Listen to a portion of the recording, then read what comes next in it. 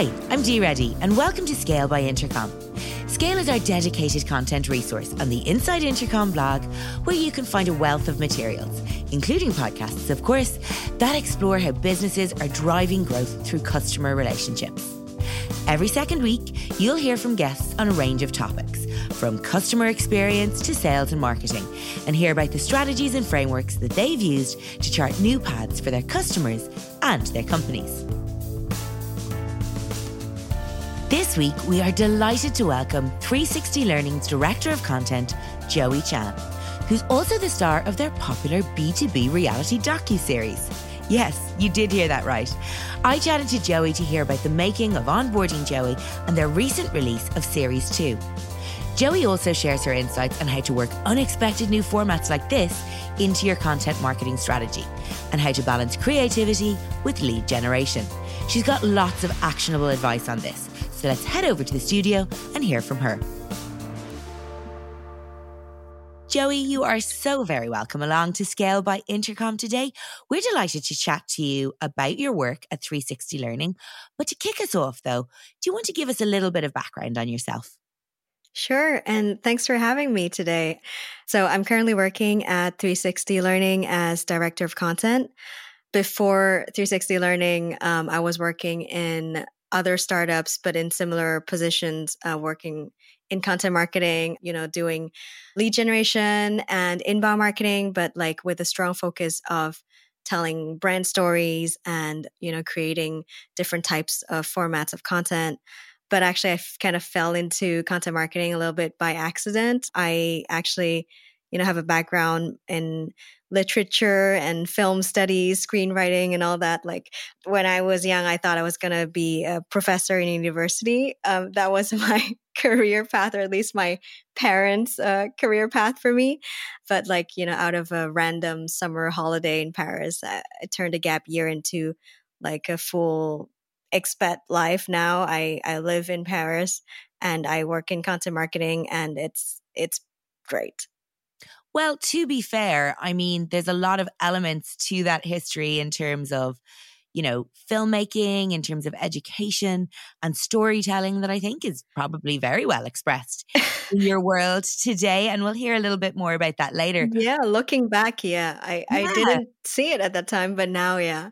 So that brings us to your work in 360 Learning. You joined the company at a pretty interesting time.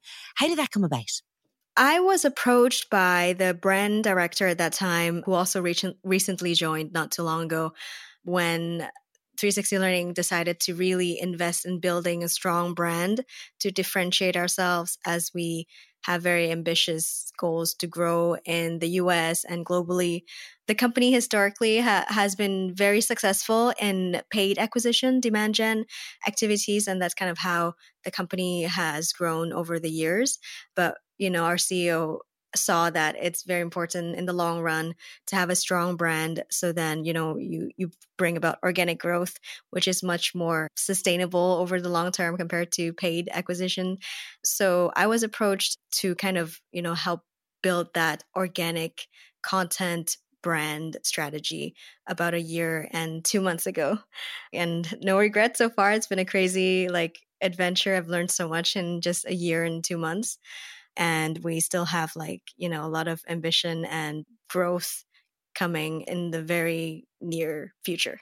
And, in that year and a half, Joey, I mean, you've done some really, really interesting, I'd even go so far as to say out there stuff in terms of content marketing. I mean, a lot of our audience will probably be familiar with your reality show or docuseries. Which do you prefer?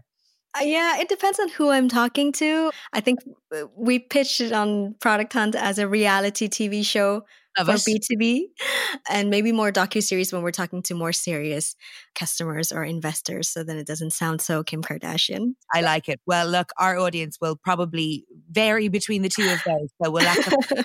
So it's called Onboarding Joey, and for those of us who haven't watched it yet, it's now on its second series. So can you share what the series is and what the content actually entails? Sure. So, Onboarding Joey is a docu-series produced by 360 Learning, and it's about exactly what the title says, Onboarding Joey. So, the pitch was that, go behind the scenes of a hyper-growth startup with our original docu-series, follow Joey through her first 90 days as she starts a new job. So it was literally when I started my first day, my video producer welcomed me with a camera and asked if I wanted to be in a docuseries and that he would be filming me every day and we'll shoot and produce an episode every week for my first 90 days. So 13 weeks, 13 episodes, completely unscripted. Amazing. And in joining 360 Learning then, was the series like ever on the table, before you arrived on that first day? It was not like explicitly on the table, but I knew that they had, a lot of ambition to do, original and kind of bold storytelling. And that's what kind of I signed up for. And it just nicely, came together that, I'm starting this new job. Onboarding is one of our use cases. And I'm a content person. So I'm in for experimenting different content formats. We have a video producer. So, all the stars aligned to come together and we decided to go for it and do something different. Obviously, when we first started, it sounded like a bit of a crazy idea, kind of a big bet that we're making, but we had no idea where it would land or how far it would bring us. So it was kind of a risk that we took and kind of paid off. So yeah, it absolutely has. It's paid off in spades. It's actually, I've watched it. It's a great series. I really enjoyed it. Thank you. And the storytelling and the narrative arc in it is really enjoyable. But I'm just curious, where did that sit within your overall content strategy and ambition for when you started this role as content director? That's a very good question. I think that right now there is like content marketers, especially in B2B, are in a very tricky spot because obviously there is this like kind of more traditional path of content being very focused around blogging, SEO, and, just growth through a lot of like regular publishing, blog posts and all that. And we need to do that because, if you want your brand to reach customers in their buyer's journey and when they're searching for different keywords and you want to show up. So you need to be doing that. But at the same time, just doing that alone is not enough for you to stand out as a brand and to be memorable. And so like content marketers kind of have to do this like, hybrid where you have this consistent, SEO content machine going on for your blog, but then you kind of need these like more epic moments of campaigns or fun projects that really stand out and catch people's attention. And that might be slightly less scalable, but like are more like provocative and memorable. So that's kind of like how we think about our content, as in like we have this more like down to earth or more traditional aspect where we work on our blog, we work on our SEO strategy, and that is consistent. And then we have like, every year we think of like something kind of crazy that we try out. Sometimes it flies, sometimes it doesn't. And this kind of sits in that category of like our different content projects. Yeah, and that you actually kind of alluded to something I was going to ask you about a little bit later in the conversation. When a format like that isn't necessarily scalable, you're clearly quite comfortable for ideas like that to kind of shine short and bright then, I take it. Yeah, I think when we talk about scalability, maybe it's not just about like how much you can replicate it, but it can be also how you maximize what you can get out of it. So sometimes it's like doing a season 2. Sometimes it's just promoting the hell out of season 1 and making sure, you get the most out of, the production that you've put in and, just promote it in different aspects or slice it into different formats. The slicing the turkey is a very popular way of repurposing content among content marketers. Sometimes it works, but I think it really depends on a case-by-case situation. Other than Onboarding Joey, we also had another video series, not series so much, but like we did something called Master SaaS. So it was a total ripoff of Masterclass where we, emulated the same grand music and like very dramatic setup with, an expert sharing his expertise in front of the camera and in a short class. And that has also got a lot of great feedback. And that might be more scalable because we can readapt and take that same format and, get other experts to share different topics. We were not able to do that because of COVID, but that might be a more scalable idea that we will do more of in the future. Whereas for onboarding Joey, it takes a lot of circumstantial elements. It needs to be someone who just started their job and someone who's willing to put herself out there.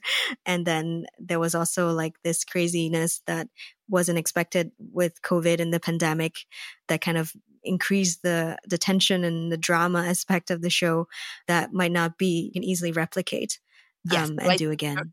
The rest of the world would probably thank you for not trying to replicate that. But, at their very core, Joey, those two bigger ideas, for want of a better phrase, that you described there between Master SaaS and onboarding Joey, at their core, though, they do speak to 360 Learning, the company, the product, and everything that you offer. So, they're kind of the content marketer's dream in that they are anchored in that philosophy. Yeah. Yeah, of course, like you want to find creative ideas, but they should always kind of, have a connection to what you're doing. It's not like we're just like Netflix where we're producing interesting shows for people to watch with no like end goal. Because in the end, if you're a SaaS company or even an agency selling the services, there is kind of this element where you ultimately do want to, create this funnel where at some point there is an acquisition element to it. So it's a bit different than like media companies where all they want is entertain and create engagement. Absolutely. And in terms of selling these ideas into internal stakeholders, not a mind convincing yourself to do it, did you come up against any challenges there? I think that I believe my video producer did when he pitched the idea before I joined the company.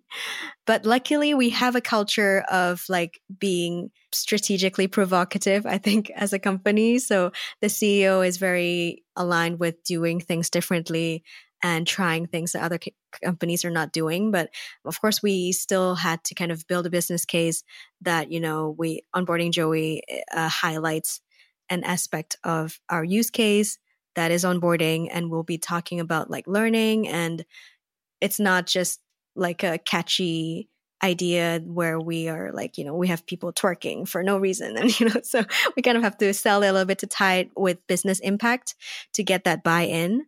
But it was not terribly difficult because of the company culture.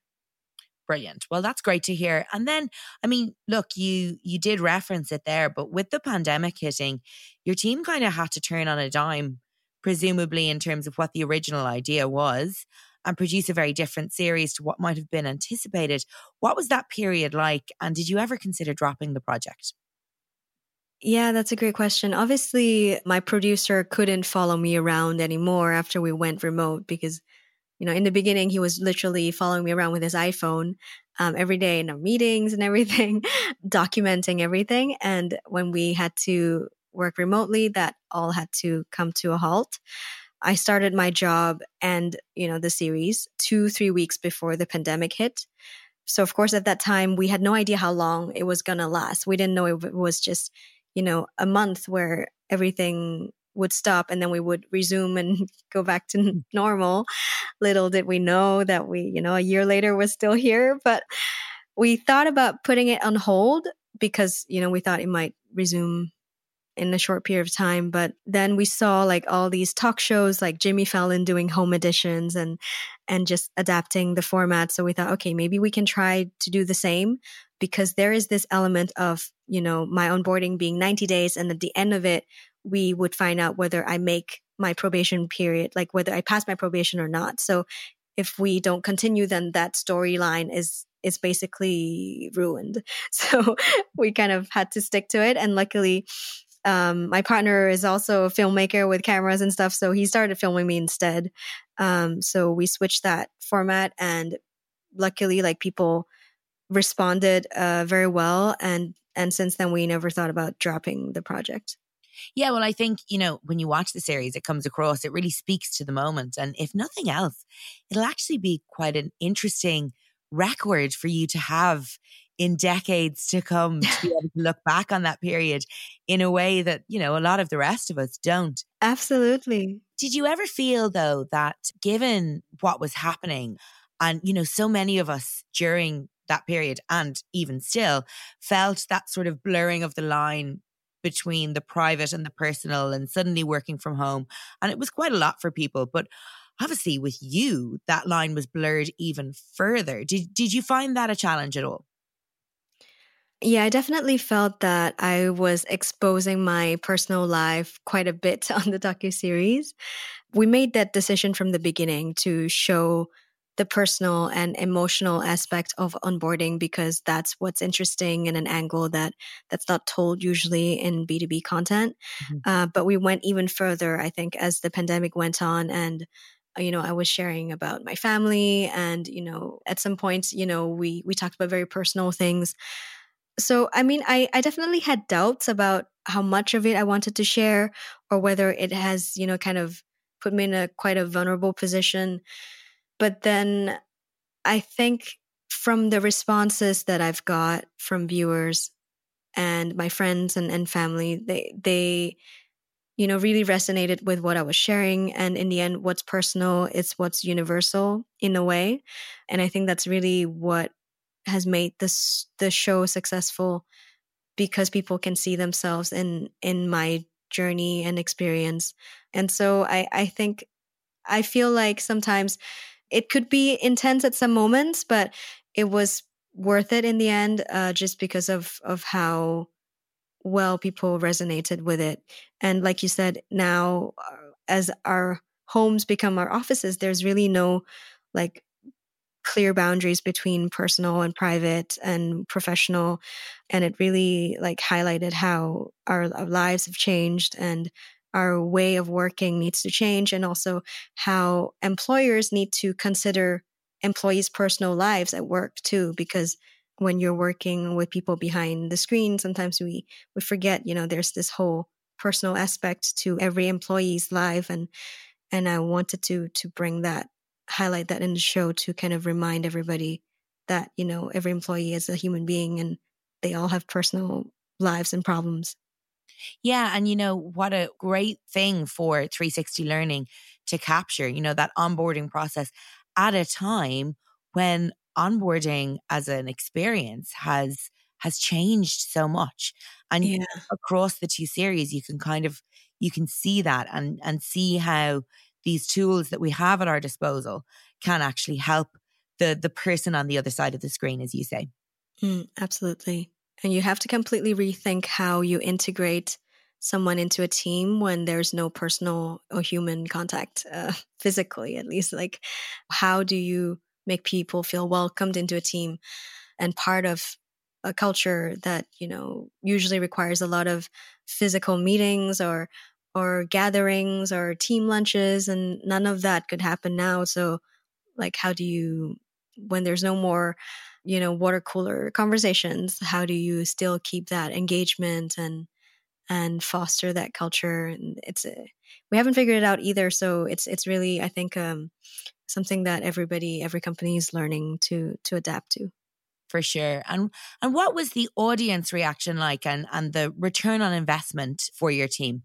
The show generated a lot of interest and buzz from day one. I think the idea was fresh and bold, and, it's still a format that is not so common in B2B. I mean, a lot of companies do episodic video or podcast series, but usually not dramatic or, reality TV show, with a plot and cliffhangers and tension. So we're able to get a lot of views and, people talking about it from the beginning. But in terms of ROI, I think that's an interesting question because in the beginning, we actually set up a subscriber target and also, I think, an MQL or a lead target. And then quickly we found that, because it's an ungated piece of content that anybody can look at and watch, there isn't necessarily this lead gen aspect is not the best way to measure the show's success. So quickly we actually readjusted the KPIs and measured it more on an awareness level, because it is an awarenessy type of content, really top of funnel, and it didn't make sense to have a bottom of funnel metric. So yeah, in the end, we're looking at more viewers and just traffic for the show. That makes a lot of sense. And I was actually going to ask you about KPIs, because even just watching it or talking about it, it does feel, as you say, like very top of funnel content. So it almost seems like you wouldn't have been set up for success if those KPIs had been otherwise. Were there any other KPIs that you used? I mean, aside obviously from the obvious one of you getting to keep your job. We're also starting to use it as an HR employer brand piece of content. So we've noticed that a lot of our candidates mention onboarding Joey in their interviews and say like, oh, I've seen the show and I really like the culture, or like I thought it was super interesting, or it's bold for the company to have done something like this. So we're looking at, the mentions of candidates talking about the show, and starting to also look at our press mentions. So like, backlinks and just quoting us in blog posts, or, even like, podcast interviews like this one, to kind of look at how much conversation it's driving for the company. Just before we continue with today's episode, I wanted to let you know about Offscript. It's a new series of candid conversations with Intercom leadership, all about the extraordinary AI-driven transformation we're currently experiencing. Episode 1 is on our YouTube channel right now. Here's a teaser of what you can expect. I don't want to come across as overly dramatic, but for every single tech company, this is an adapt or die moment. It's inevitable that all businesses are going to go AI first. It's just a matter of time. In this post-AI world, new companies will rise, old companies will fall. Of course, some of these new companies will flame out. Some old companies will pivot successfully too. I don't think any of us could see a world where this wasn't going to be one of the biggest changes in the customer service landscape ever. The world we care about is customer service, and it's so patently obvious that the old way will be quickly obsolete. We're racing hard to build a future which will result in better experiences and results for customers and businesses too. It's not just a product change, it's a mindset change. Let's make space to talk about all of this. We have so much we want to share. We want to explore these ideas in the open. We want to provoke new ones in you. We want to learn from your reaction. You just click the kind of like big stupid go button, right? And see what happens. Welcome to Offscript. That's all to come on Offscript. The first episode is out now. You can watch it on Intercom's YouTube channel, and we'll bring you audio versions of the episodes right here. Now, back to today's episode. What advice then would you give to other content creators who maybe are trying to find a similarly intimate or conversational way to engage with their audience? A lot of people actually have asked me advice on how they can start a show like that. And I think it's really, obviously there's the technical side of things that, you need to have the right people with the video skills or editing skills or something like that. But more importantly, it's probably the approach and the tone, as you said, that needs to be more personal and conversational. And I think it's normal that most of us feel like we need to kind of speak and present ourselves differently at work or in marketing. And that's why we often find these corporate jargons and business speak that bleed through most content marketing. But ironically, our desire to seem professional sometimes stops customers or prospects from connecting with us on a emotional or personal level. So I feel like, just thinking of how we can speak and communicate more like we do normally in real lives. And, I'm the same person at work as I am in my personal life. And I think when you embrace that, people can really feel it, and they appreciate that, and they connect with you on a much deeper level. Yeah, that makes a lot of sense. I suppose if you want to invite openness, you have to be open yourself. Yeah. I find it so interesting as content marketers, we are always, as a group, we're looking always for new ways to invite those conversations with our audience. And because you've been successful in avoiding the pitfalls of this, I think in your 2 series, Master SaaS and Onboarding Joey, what's your advice for making sure that, companies don't miss that opportunity while also avoiding jumping on every bandwagon going? Because there is that risk there, I think. Yeah, I think you do have to have a plan. So you want to be responsive and react to, what's happening in the world and in your customers' lives, so then it's relevant. But I think it's better to create conversations with your audience by making connections between what you're already doing with what's happening, rather than just waiting for something to happen and then think of a marketing idea that responds to it, if that makes sense. I don't know if that's very clear, but basically that does make sense. It's being proactive about these things rather than being reactive. Yeah, basically. So we started onboarding Joey before there was a pandemic, and we were going to do it anyway. Obviously, it was much less maybe universal as an experience, but we wanted to talk about what it's like starting a new job in a company and the behind the scenes of a startup and that kind of experience. And then it became something different because of COVID, but we already had a plan that we were going to do anyway. Same for Master SaaS. So it wasn't us reacting to what's happening and then thinking of doing something. Yeah. That makes perfect sense.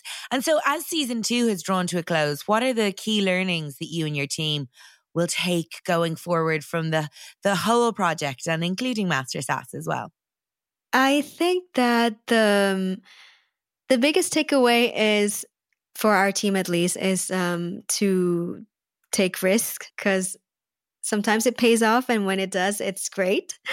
And there is enough cookie cutter type of content out there. So we need more original and different ideas. Even for us ourselves, content marketers, when you're working on the projects, you want things that are exciting and kind of, make you look forward to going to work every day. So, I think the biggest takeaway is to take bolder bets in your content. But another thing that is maybe more on the distribution side of things, I think we actually haven't thought as much about distribution than we have on production. And I think the series, or both of our projects, could have maybe be even more successful if we had thought about distribution a bit more from the conception of the project.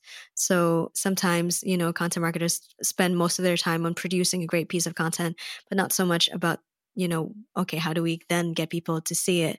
And so, yeah, that's what we have taken away, and we are going to invest more in social media and on distribution and having proper strategies to promote our content. That's such good advice, because I think you can't always plan for that big idea, but you can certainly plan for distribution and discovery. And has this impacted your content strategy going forward? Definitely. I think before this learning, so to speak, we have a way more packed content production schedule. And now we've actually decided to produce less, but spend more time thinking about, okay, what is the launch? What is the distribution strategy? So we're doing less, but hopefully more impactful content. Quality, not quantity. But yeah, no, I think that's something that, a lot of content teams do step back from at various points and realize that they need to just find that right balance there for themselves.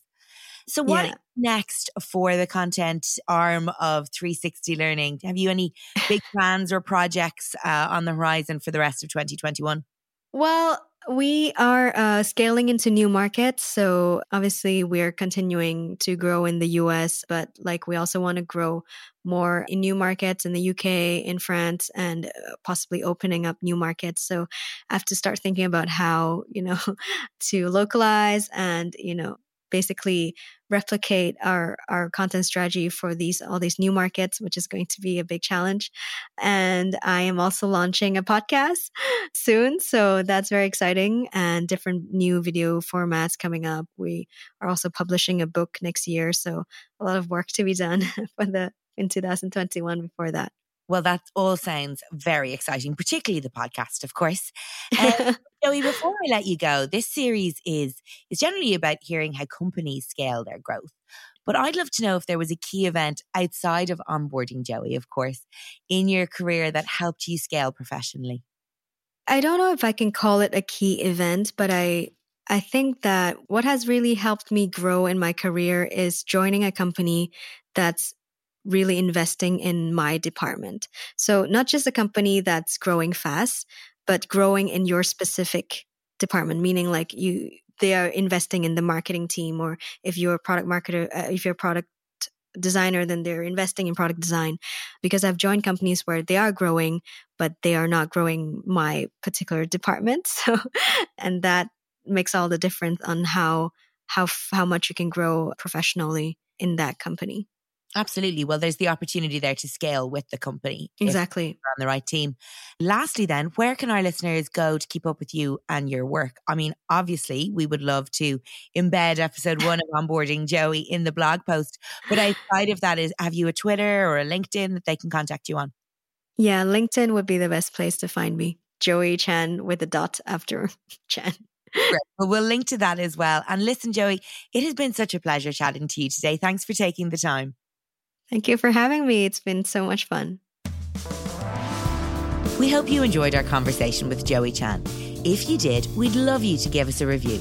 It helps people like you find their way to our podcasts. We'll be back next week with another great episode for you. We hope you'll join us.